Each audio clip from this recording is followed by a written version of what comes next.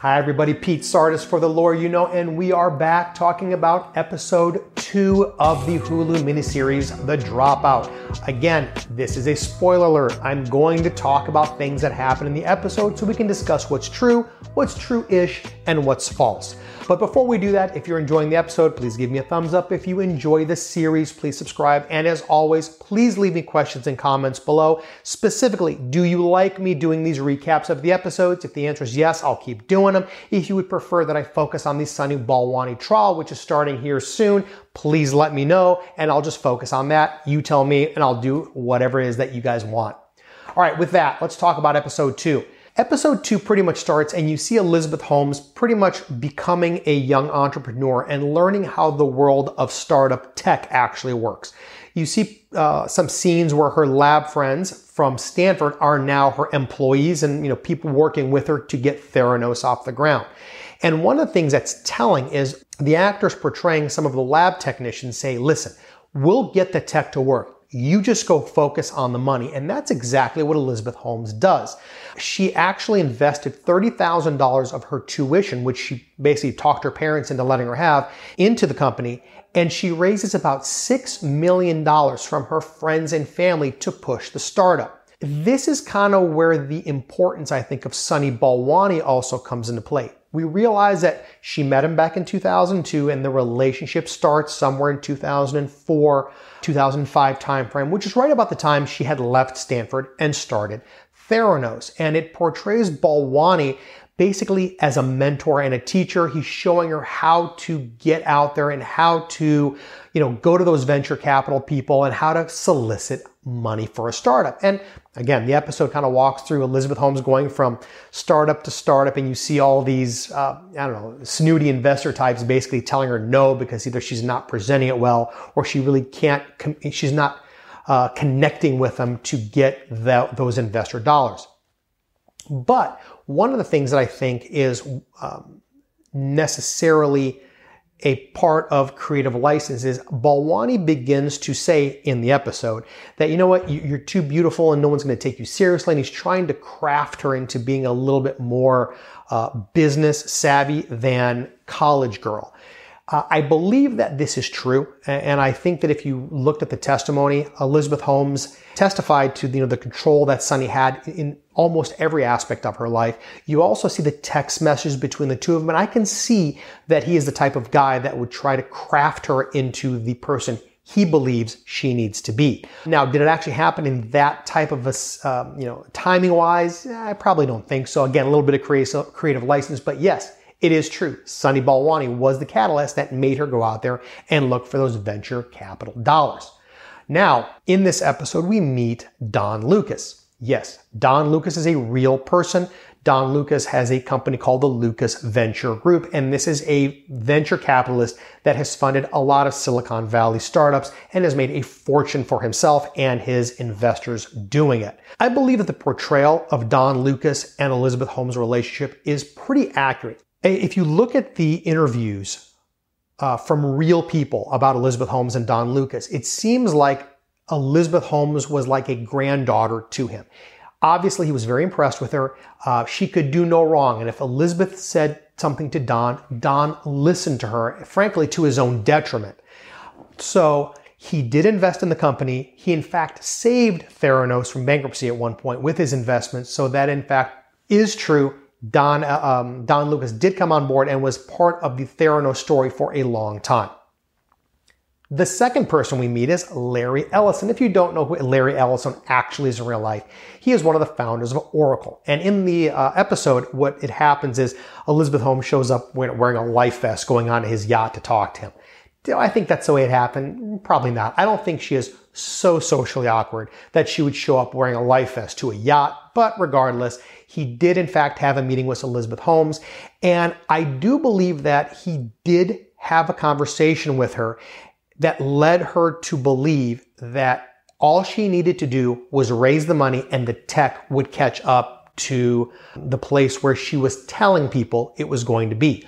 In fact, Larry Ellison, in a lot of interviews that he's done, in real life, had talked about the fact that when he was setting up the the database management system, which became Oracle, it didn't really work. And it didn't do the things that he was touting that it did.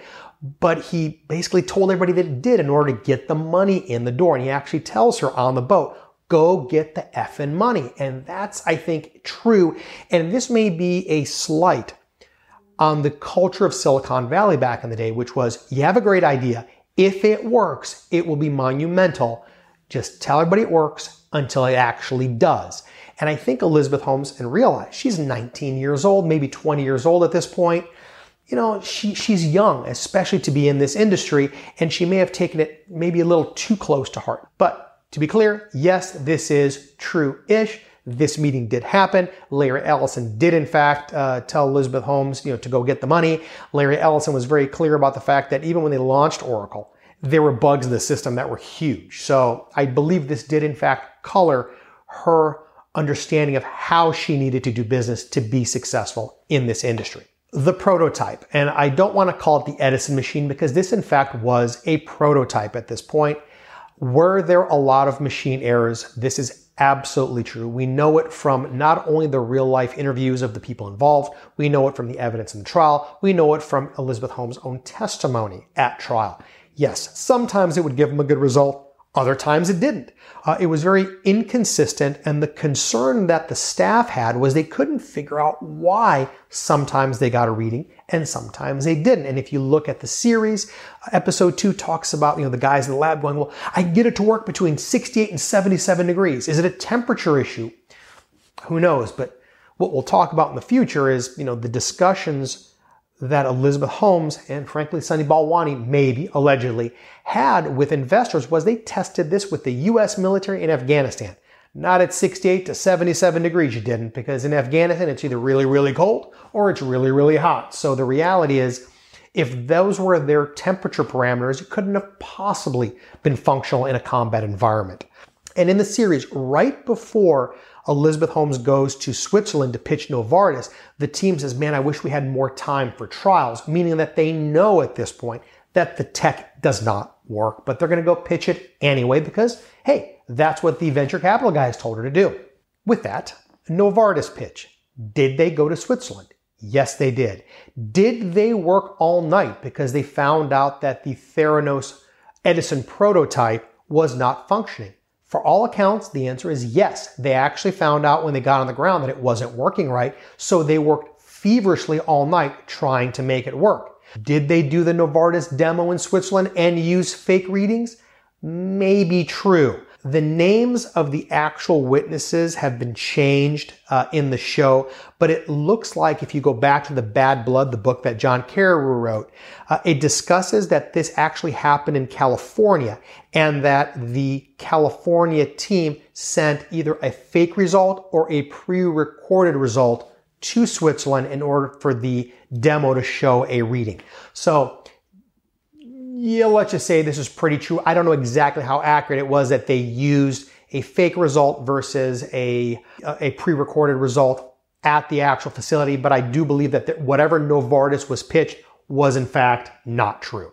The Christmas party. Does Elizabeth Holmes get a little bit too crazy after getting $160-something million worth of capital? I don't know how off this is, but I have heard in some of the interviews of, again, people that were talked to that were part of Theranos in the early years, that Elizabeth Holmes, at a meeting or at some sort of event was having too good of a time, maybe had too many drinks and actually got out of character. She went out from the voice, as we say, and into her normal speech pattern, which most of her friends and people that knew her in college and before said she had like a very normal voice. And this low-pitched baritone voice was not something that was natural, but something that she had created. What I do think is a little bit odd in that specific episode is that Sunny Balwani just shows up out of nowhere and he's kind of sitting there while she's throwing up by the dumpster, and she says, we made up the results at Novartis. Do I think that happened? No. And I'll tell you why I think it didn't happen. I think Sunny Balwani is a guy that is very smart. I think that you don't make, I think you don't start up a tech company and that tech company be worth hundreds of millions of dollars, at which point you cash out $40 million if you're not a smart individual.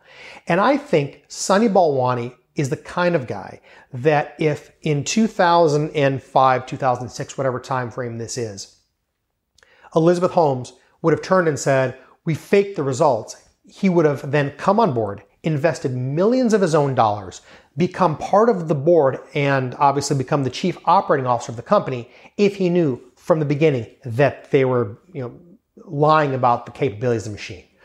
Do I think that at some point he recognized that the machine wasn't working as flawlessly as they were alleging? Yeah, I think that that's true, but I think it didn't happen this quickly. I think at this point they recognized it was still a beta version. They were doing trials, and I think that the conversation probably was more like it didn't work perfectly at the Novartis pitch, but not fraudulent in our representation to Novartis. So with that, that's episode 2. If you like this episode, give me a thumbs up. If you're enjoying the series, please subscribe. And again, please let me know in the questions and comments below what you would like for me to talk about. Specifically, if you have questions about the episodes that I haven't answered that you'd like for me to answer, I'm happy to do it. Or if you don't really find any value in this and you'd rather me just focus on the Sunny Balwani trial, happy to do that too. You let me know, and I'll see you soon.